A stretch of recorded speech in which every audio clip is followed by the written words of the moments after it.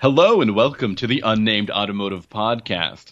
My name is Sami Haj Assad, and with me, as always, is my good friend and fellow automotive journalist, Benjamin Hunting.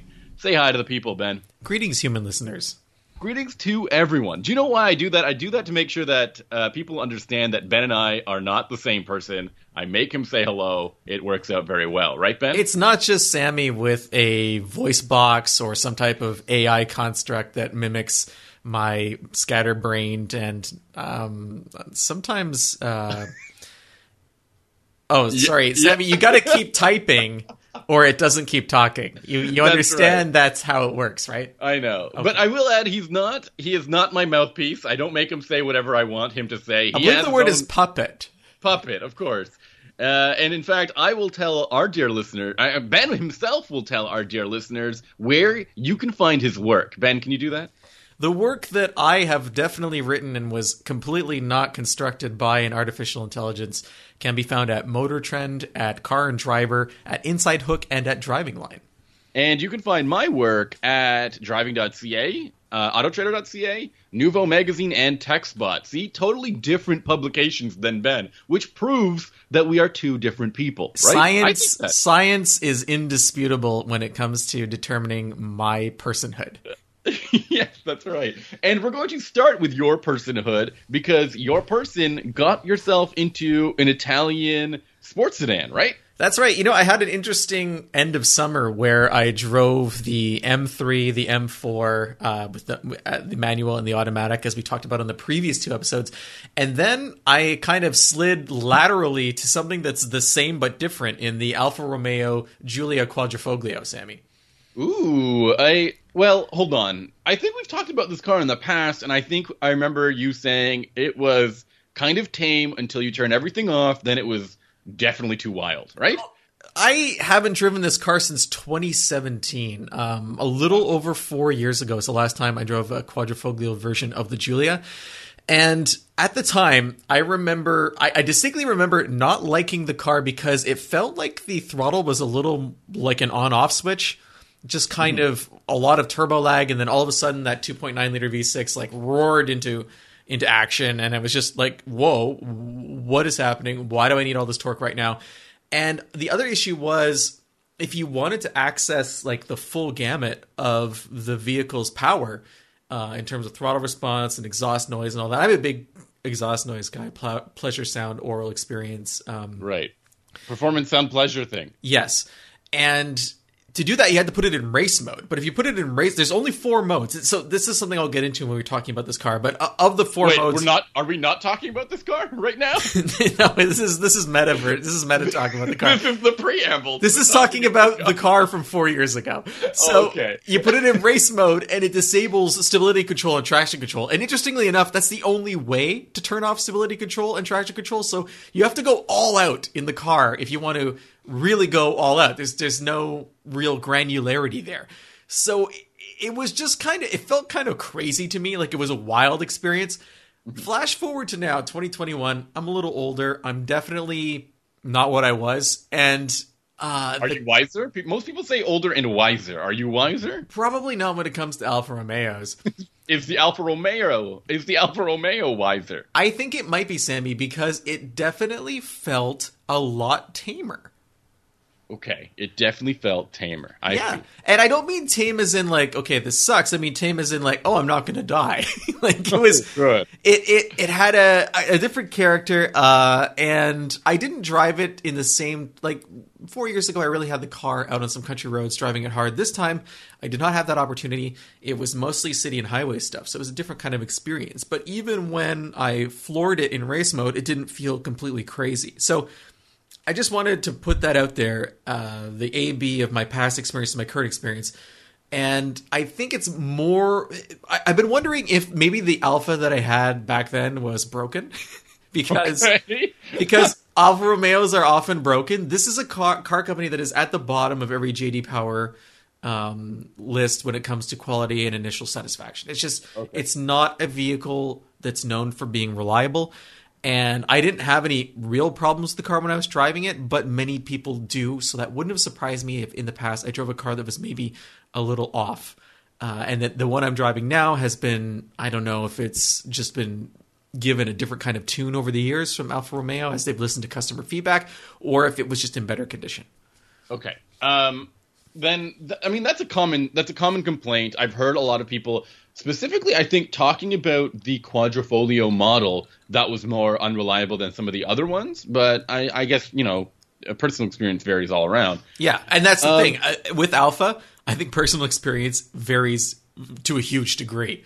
So it's tough to get like a 30,000 foot view of what the brand is doing. But give me and the listeners a more general take on what to expect when you've got the Quadrifoglio model here. Okay, because when you've got like the M3 and the M4, we kind of already know. We see BMWs kind of everywhere. Alphas are a little bit rarer, and this high performance model might not be super apparent, right? It is much rarer. Although what's weird is the week that I had it, mine was red with gold brake calipers, and parked one block from me on my own street was another red with gold caliper Alfa, and then that same day I was driving around and I came across a third one. So I don't know if it was just the Baader-Meinhof effect, but it was definitely weird. But what's the best thing about the Alfa is what it looks like, Sammy. It looks fantastic. It is a very, very attractive vehicle. It is a standout in a segment of sports sedans that are all kind of super buff looking with big muscular haunches and flared fenders, and they're large, imposing cars. And the Alfa is not any of those things. It is very lithe. It looks athletic, and it's sculpted. It's a great car to look at.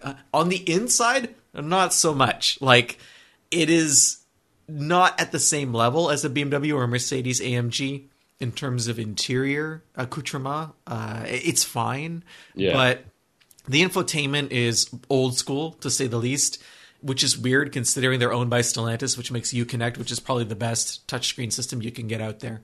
So that's a little disappointing, but I did like how on the dashboard you have like a big analog tach and a big analog speedometer. There's none of this kind of let's push that stuff to the sidelines and put a whole bunch of like virtual gauges and controls and a big nav map in front of you. It's a car that knows that you're supposed to be driving when you're behind the driver's in the driver's seat behind the steering wheel, and I appreciated that about it. Okay, so then I think the design is pretty attractive. It looks really. It doesn't look like some sedans just look like SUVs sometimes. Like, yeah, no, like an SUV that's lower. Look big, man. They look big, and they sometimes there's a current trend of making that Sportback kind of rear haunch, and the Alfa does not play that game, right? No, it's definitely a car that was designed to be a car. It does share a platform with an SUV, the Stelvio, but what's interesting is they don't really look anything alike. Like the front end looks the same, and that's it. And I don't even mean like the A-pillar to the front end looks the same. I just mean like the fascia up front looks the same. Okay, so then I think the more interesting question then is what's under the hood. This is where this vehicle kind of like makes its name, right? Well, it's got a 2.9 liter twin turbo V6. It's 505 horsepower and 443 pound-feet of torque. So if you're comparing it to the M cars that we talked about last month, or I guess earlier this month actually, it has the same amount of horsepower as an M3, M4 competition, but a little bit less torque, like 30 pound-feet less. It's not a big deal. And it is as quick. It's like 0 to 60 in 3.5 seconds. It has an 8-speed ZF automatic, I believe, and that's the same as you would find in an M3 competition.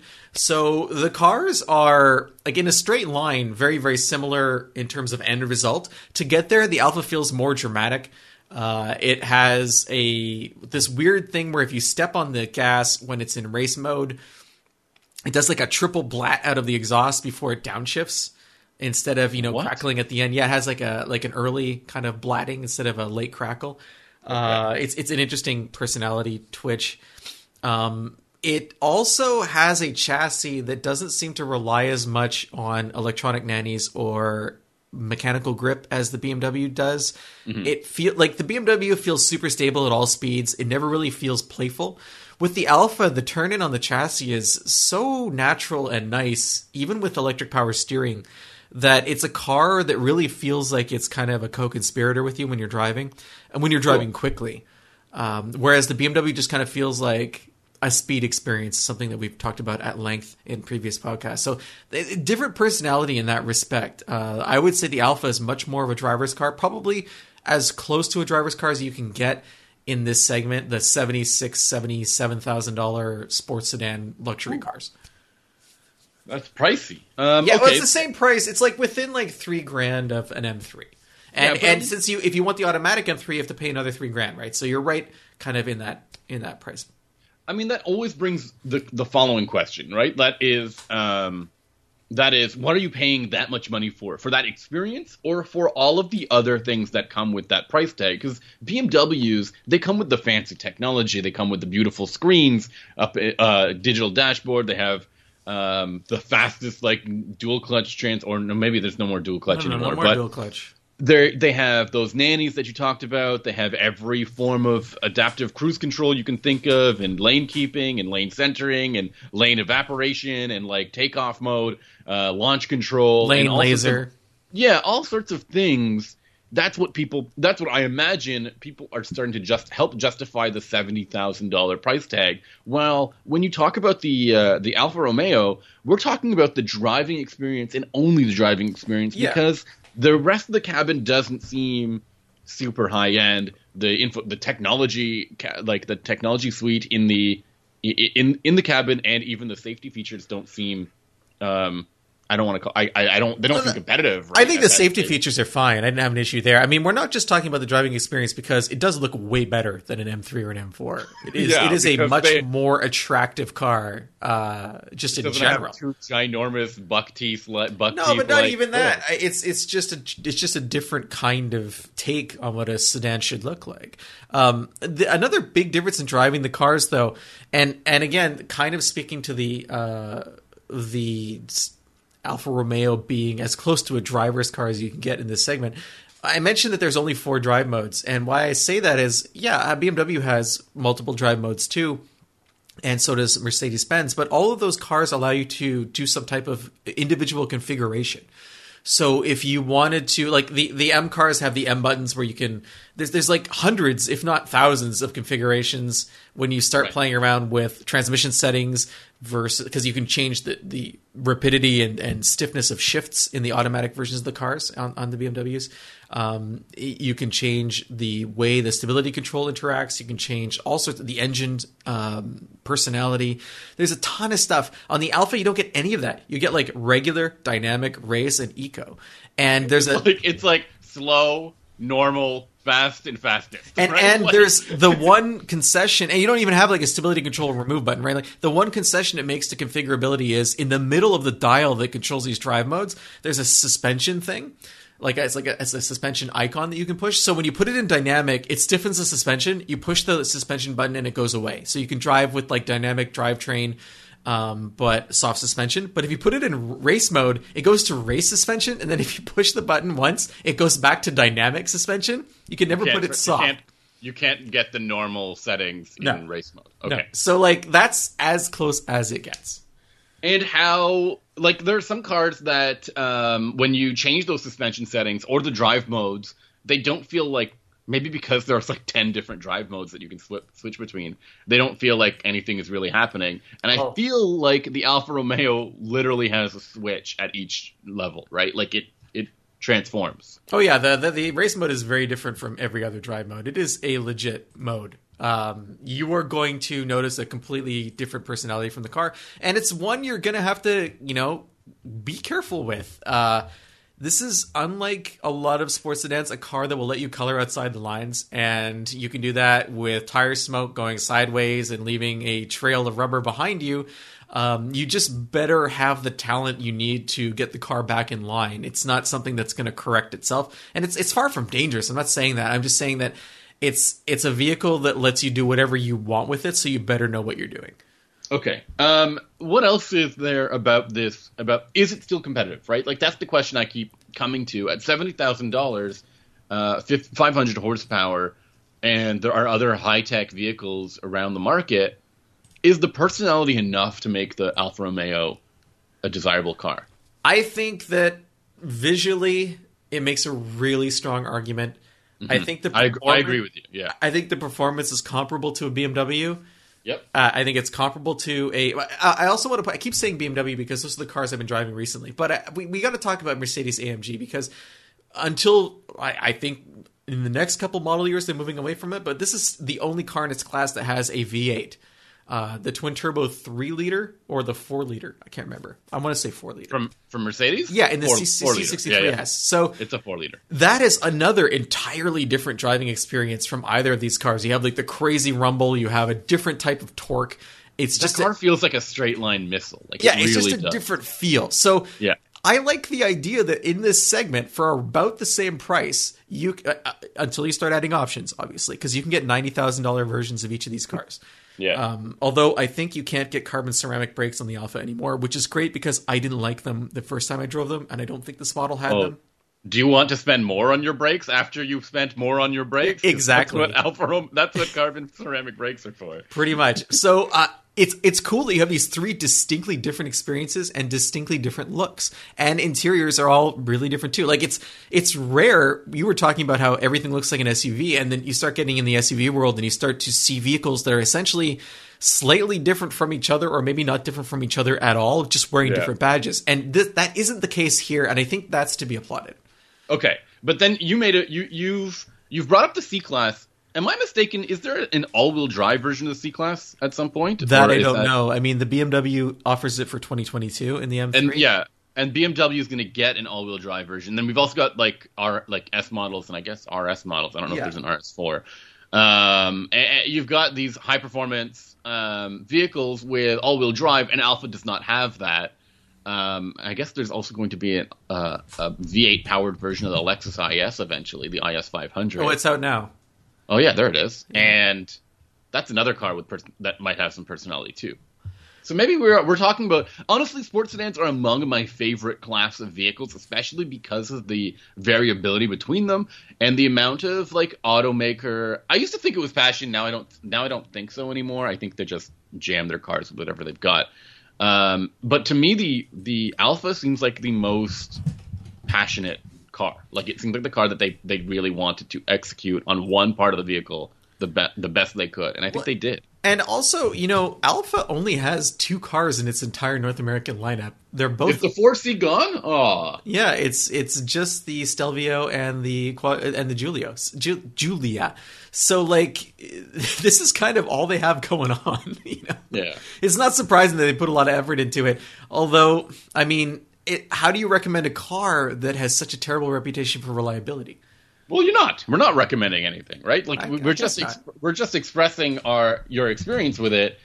Whether or not someone would grab, they have to be confident with their dealer network, how often they'd be seeing it, how much they'd be willing to spend on repairs or anything like that. And then talking about their lineup, can't you imagine a 2-door version of this car? Wouldn't that be awesome looking? I think they do offer a 2-door version in Europe. I want to say there's a two-door version, not of the Giulia, but of this platform. Okay. But I'm not 100% sure on. Wouldn't that be perfect? I guess so. I don't have a problem with the 4-door, though. Are you saying that if you get a 2-door, then only one of your friends will be mad at you when you're stranded on the side of the road? You have an Alfa Romeo, they're gonna be mad at you. Yeah, they're gonna be mad at you regardless. So it's called the GTV. Ooh. And I don't think it was ever built. They were supposed what does that mean? They were supposed to build it on the Giulia platform, but apparently now it's going to become an electric vehicle, a 4-door electric vehicle. So of course. Wait, time out. They introduced a car called the GTV. No, they never introduced it. Okay, they rumored it? What happened? It was heavily rumored to exist. Heavily rumored. Was going to be a 2-door version of the Alfa Romeo Giulia, then hard pivot into a 4-door electric car. Because what happened was Alfa as a brand in North America just tanked, right? No one was really buying them. So they had all these plans, and what happened with those plans is they evaporated, and slowly their lineup is just kind of, that's why it's been whittled down, just these 2 models. They're not really in a position to put, we talk about how Stellantis doesn't have any money to develop new vehicles, so they have little money to do what they need to do across all their brands. So it's not surprising that a slow seller like the GTV got the axe. I don't know.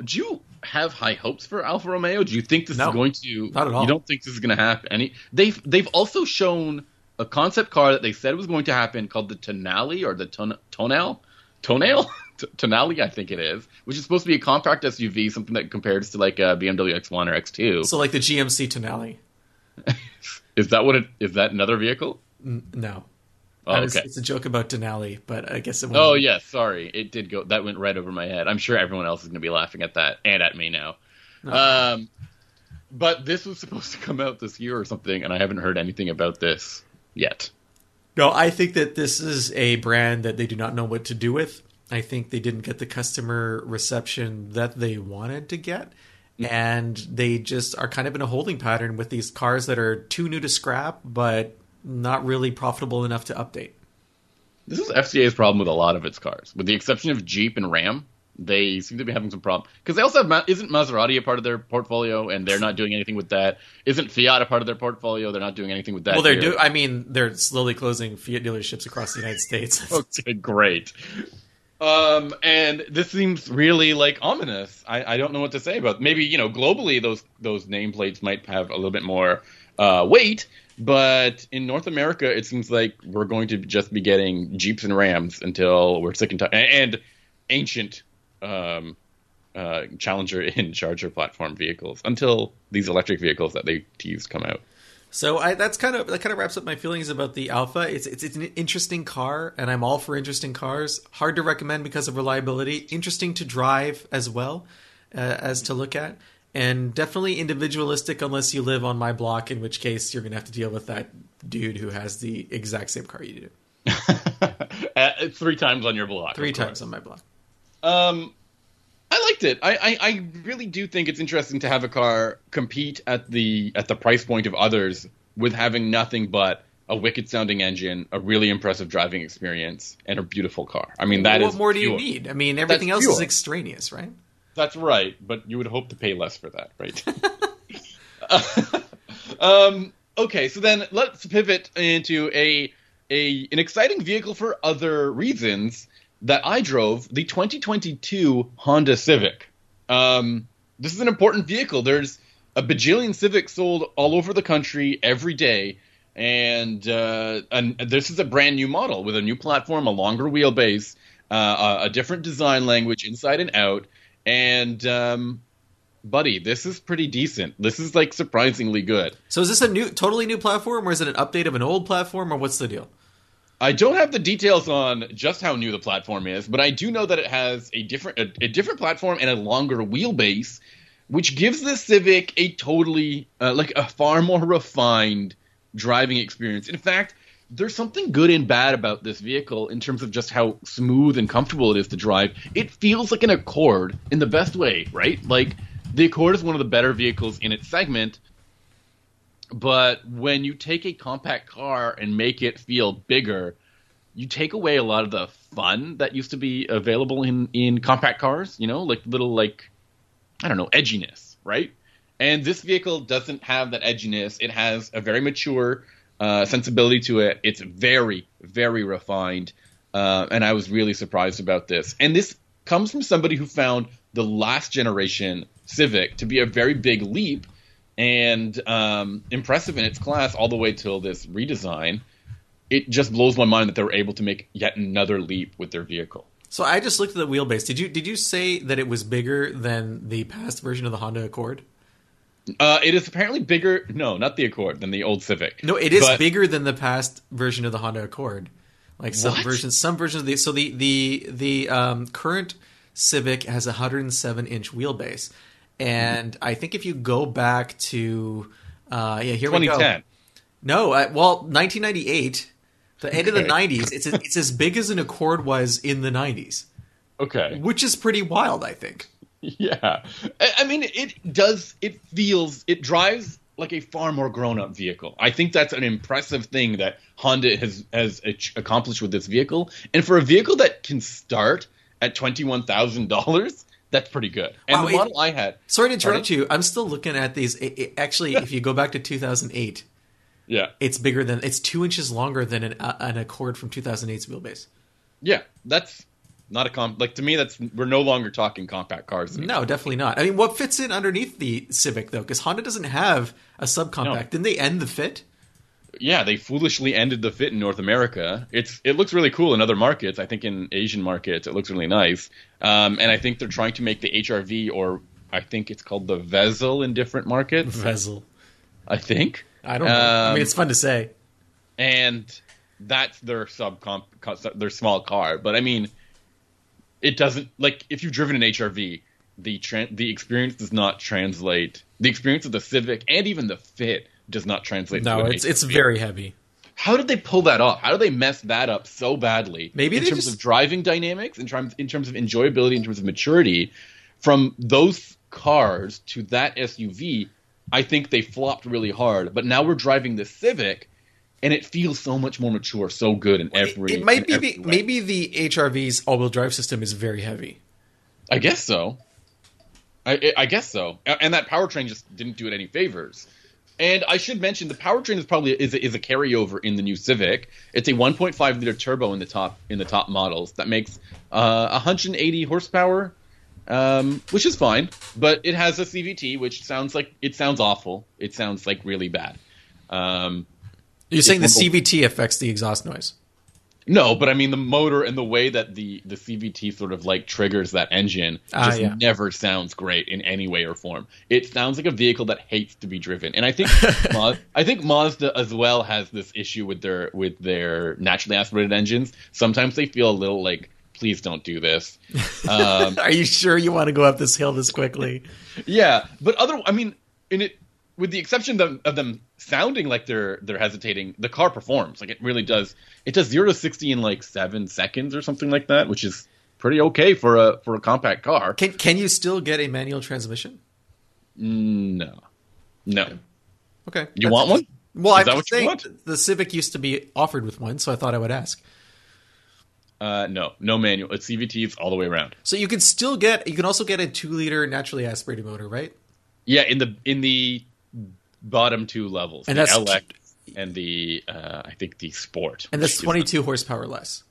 Yeah, okay. I wouldn't recommend that. I don't think we don't really. Have you ever gotten one of these non 1.5 liter turbo? No, Civic? I can't remember the last time I drove that 2-liter 4. Like, honestly, I wonder what the price difference is for the upgrade, because you just don't see them out there in the fleets. Yeah, and you don't see them very often in the wild either. I don't know. I mean, how do you? They have a turbo badge on them. Yeah, but everyone has that badge. I mean, I have that badge on every one of my cars. I forgot about that. Yes, we do have just buckets of these. I have that badge and a whale tail on all of my cars. Stickers. I have it on my Subaru Outback. You have it. I have it on my computer. I have 2 on my Subaru. Yeah. So people know coming and going that it's turbo. It's not turbo though. So don't try to race me, bro. There's a couple of interesting things that I found about the performance of the vehicle. My model was outfitted with Sport branded all seasons. I don't know if that means they're high performance all seasons or anything. With Sport branded, what does that mean? They just like Goodyear Eagle Sports, okay? And they're surprisingly wide, 235 48 and R18s on 18-inch wheels. 245 40s? 235. That is almost the same size as the factory tire on my CTSV. Do you see what I mean? That's pretty I think weird. They're like 245 35s or something. It's bigger than my FRS, that's for sure. Right? But, all these tires that have. So I've been doing some tire riding lately for various clients, and take us behind the curtain here of this tire. Well, no, it's not really behind the curtain. I just want to say that like every tire out there has some kind of sport thing on it, right? Like you never see a tire that's like leisure branded, like Goodyear Eagle Leisure. Like this tire is good for a casual touring. No, they do have touring tires. That's right. Yeah. But it's like a casual commute, or like you can drive and then you need to take a break kind of deal. It's like you either see tires that are sport branded or the other extreme, which is where they just don't care. They're like those tires that come from like the very low end import market, where it's just like an incomprehensible word paired with another incomprehensible word and then a number. And it's like Black Diamond or something like that, or Triangle. Isn't the one brand known as Triangle? Don't buy a Triangle tire if you want a smooth ride. And then sometimes they like combine like a phrase and a not a phrase, an adjective and an animal like spider aggression. Yes, Yeah. like that. Like yes. Or like squirrel grip. And you're like, I don't know. I mean, they climb trees, but yeah, there's a lot of tire branding is so strange. It's just there's only extremes. There's really only those touring tires occupy the middle ground, and even that is vague. And no, but then you also have these really weird low rolling resistance tires that don't do like anything they're supposed to except for go straight. And those are they always have energy in the name. Yes, or yes. Like Enermax or Eco, I guess. Eco Ener. And you're like, what? Yes. I'd like to buy a consonant. But yeah, do those wide tires like first of all, wider tires like that will add a tiny bit to that refined feeling on the road. And truly this car does handle surprisingly well. It sticks to the road nicely. That CVT allows the car to get up and going pretty quickly. And it handles it's composed pretty nicely on the highway. So I was impressed with the performance of this car. For a vehicle that tops out at under $30,000 currently, I don't know what the price will be like once the SI model comes and if a future Type R model comes on. But they've built themselves a decent platform to do all of this with. And then we should talk about the interior, which has also been – look, I mean – I didn't think that quality was an issue at Honda, but they definitely seem to try. It's almost as if they took offense at what their old vehicle's interior was like and revamped it completely. All of the buttons feel pretty solid. There are a lot of tactile knobs for like HVAC settings and volume. Well, that's a big difference for Honda, which was obsessed for a long time with those weird track pads for volume. Yeah. Or no volume control at all. It was on the screen at one point, I think. It was like a slider on the screen, just like you mentioned, completely useless. And we don't have that anymore. In fact, the gauge cluster and the infotainment screen borrows heavily from the layout and design of what's found in the Accord, which is a good thing. Those are really strong systems. And they've revamped this dashboard. It looks like a cheese grater, like a mesh grill. Wait, I what? guess. I don't know. Why would I want a cheese grater directly in front of my face while I was driving? Like that seems. Yeah, you're gonna. I need to send you a photo of what the interior looks like. Send me a photo of your face before and after encountering the cheese grater dashboard. Here, I've sent you one. Do you see this like mesh like? It's kind of like an old school electric razor, if you want to kind of picture it that way. Yes, it is like a foil, right? What could get like I'm looking at this right now, and it legitimately does look like a pierced foil kind of thing. What gets behind that? And you can't clean that, right? Like that's going to fill with dead skin and parasites and like you're one fingernails away from being really unhappy with what's going on. Yeah, you're going to hit the brakes suddenly one day, and it's going to puff out at you like in this like cloud of disgusting human dust. And then you can't see it in the photo that I sent you, but the knobs or the little like toggles to control the vents are surprisingly large. Like they point out there pretty far out. And I also add that this car has a very obscure location for its trunk release. You have to like contort your hand and wrist a couple of ways just to get to it. Really uncomfortable, really silly. Wait, and why? Where is it? How obscure can it be? So usually it is on the door panel, ahead of the handle, and behind the dashboard, essentially. I have a question for you. Can you pop the trunk with the car running? I don't know. I haven't tried it. Why? I think so. At least in park. So my personal pet peeve now is vehicles that won't, especially SUVs, that won't let you pop the trunk or hatch while the vehicle is running. And in gear or moving? No, not moving. Like, I'm not doing a drive-by. I mean, when, like, let's say I've pulled over to the side of the road and I want to drop someone off and they have a bag in the trunk. Yeah. A lot of the time now I have to turn off the car to be able to pop the trunk. Usually I expect to put it into park. Yeah, I'm in park, and it still won't let me do it. There are some models where I'm locked out of popping the trunk. And there are further models where I can't find the trunk release, and I have to use the key fob. And that's so weird. To use the key fob, I have to turn the vehicle off. You can't use it inside the car or something like that. It's so annoying. It is inconvenient, and it's not safe because if I'm dropping someone off on the side of the road, my door is facing traffic. So that means I have to get out of the vehicle maybe to pop it. I don't know what's happening.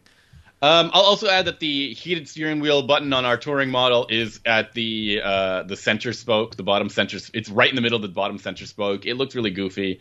I don't like that. It's not very well integrated as opposed to the rest of the controls, which are smartly designed and well put. And there's this thing that I think I've mentioned before on the podcast: displays inside HVAC knobs. I love this. It's my favorite thing. I do not like this. I'm like anti this. No.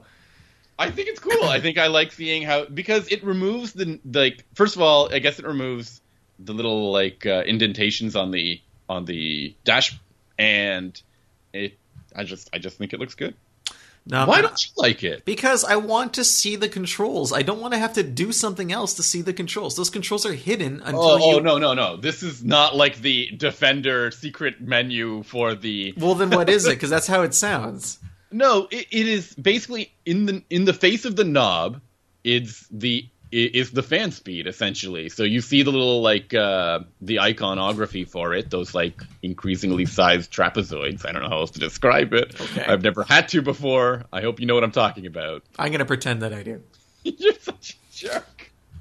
Or inside the HVAC one, the temperature controls, it says the number, the temperature degree that you're set. So you just turn the dial and that number changes accordingly. Okay, that's different. It's lit up. I love it. I thought it was the one where you have to interact with it. So you turn it one time, it does one thing, then you push it and turn it, and it does another thing. Heated seats are hidden inside of it. This is the Defender all over again. Yeah. With that secret menu that it has. Not appealing. I agree with you. So, and then I need to add one more thing. The one of the problems I had in previous Honda products was an overly sensitive and not reassuring suite of safety equipment, especially when it comes to forward collision warning. This car used to panic all the time, and that put you on edge as well. It used to light up this little orange light that would say brake, even though there's nothing happening particularly dangerous in front of you. And I didn't think that in the past, I didn't think their lane keeping and adaptive cruise control were that impressive at all. I used to ping pong between lines. Now I'm getting much more feedback, much better feedback from the adaptive cruise control system. It reminds me of how BMW's works, where it tells you that it sees things in front of you or beside you. It also points out that it can see the lane markings on the road. Even if there's just one lane marking, in a curb next to you, it points out that it sees that one lane marking. And it even curves on the dash, on the gauge cluster, to show that it knows that there's a turn up ahead. So it seems like there's a lot of, there's a bit of a communication feedback loop between the driver and the system, so you or it won't be caught unaware. Or you can also just look out the windshield, right? You could, of course. Yeah. That's an underrated way to drive a car. I agree. I mean, yeah, who's looking out the windshield these days? Come on, man. Maybe if you've got an Alfa Romeo. Maybe if you're trying to prove some kind of point. You've got nothing else to look at in your Alfa Romeo. I think I'm impressed. I'm looking forward to test driving it. I have lined it up with some comparisons in the next few weeks. But I truly think that only the Elantra and the Mazda 3 are the only models that have a chance here. And even then, I think that the Civic feels like a more premium product. And that's the way this sedan market has been going. And even for a product that's under 30 grand at the fully loaded mark, I think that's a really good place to be. I don't see why somebody would gloss over this product. So you're saying a car like the Corolla just doesn't cut it anymore?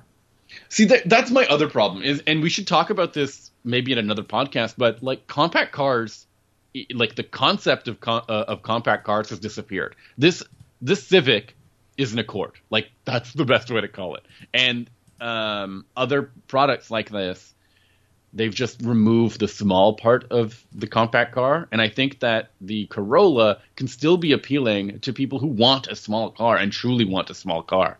And they don't care about rear seat or cargo space. They just want something that's small and feels like a small car. Yeah. And the new Civic doesn't have that feeling. Fair enough. Isn't that weird, though? I guess we've grown up in our marketplace to tell people that the more car, the better. And that more can come in so many different ways. It can come in horsepower, it can come in technology, it can come in size and space. But I think also, companies have clued into the fact that they can charge more for a larger vehicle and there's more profit to be made there. Like the people who are in the market for a smaller car are typically shopping at a lower price point and they're just not interested. But I mean, this thing still starts at $21,000. No, I know, but in general, I guess is what I'm saying. Sure. Okay. Anything else you want to talk about this week? No, I think that exhausts my pile of. I don't know what I'm saying. You got this. We melted your brain. I also like the exhaust pun here today. That was well done. I don't know how you glossed over that or if you did that on purpose. So I'll take over for the closing ceremony since Ben is currently melted himself to death. Doing my best. If you want to listen to more of our podcast, it's very easy to find out more episodes. You just go to our website, unnamedautomotivepodcast.com. And you can find images of the cars that we drove. You can find past episodes. You can find links to stories that we've written about these cars. And you can even subscribe to our podcast through some buttons on our website. Or, the easy way is to just go on your podcast client, search for the Unnamed Automotive Podcast, and subscribe to us there. I will ask that you leave us a review or two or something like that. Reviews help other people find our podcast. They also provide us with feedback. Ben and I are suckers for feedback. We love feedback. I'm thinking about feedback right now. Yes. And it helps us get better. It helps us know what you guys like listening to and what you don't like listening to. And additionally, if you don't want to leave us a review, you want to get in touch with us personally, you can do that pretty easily too. You can go to our website, unnamedautomotivepodcast.com. You can go to the contact form, you fill that out. And believe it or not, everything that you write there lands in our inbox. We read it and we pass it between one another, and we giggle like we're in high school. All day I dream about feedback. Additionally, you can email us the old-fashioned way. It's benjamin@benjaminhunting.com. Or you can reach out to us on social media. You can find Ben on Instagram. He's @HuntingBenjamin. And you can find me on Twitter. I'm @Sammy_. Like you're laughing. Now, one more thing before I close up this week's episode. We do have a little way for you guys to support us if you want to. You leave us a little tip. It's called Ko-Fi, Ko-Fi. And you can leave us a little tip, ko-fi.com/unnamed automotive podcast. And one last thing I wanted to mention is up here in Canada, we deal with a lot of PR people who are, their job is to be nice to us professionally and provide us with the vehicles that we talk to you guys about every week. And one of those, Christine Hollander, she's been working with Ford for a very long time since I started in this business, and she is retiring this fall. So I just wanted to say thank you, Christine, for everything that you've done over the years. And you're going to have a great retirement filled with a lot of Mustang racing, I'm sure. And just thank you for all of your help. Absolutely. Thank you, Christine. And thank you to our listeners for listening. We'll catch you next week. Bye. Bye. Bye. Why won't you say bye, Ben?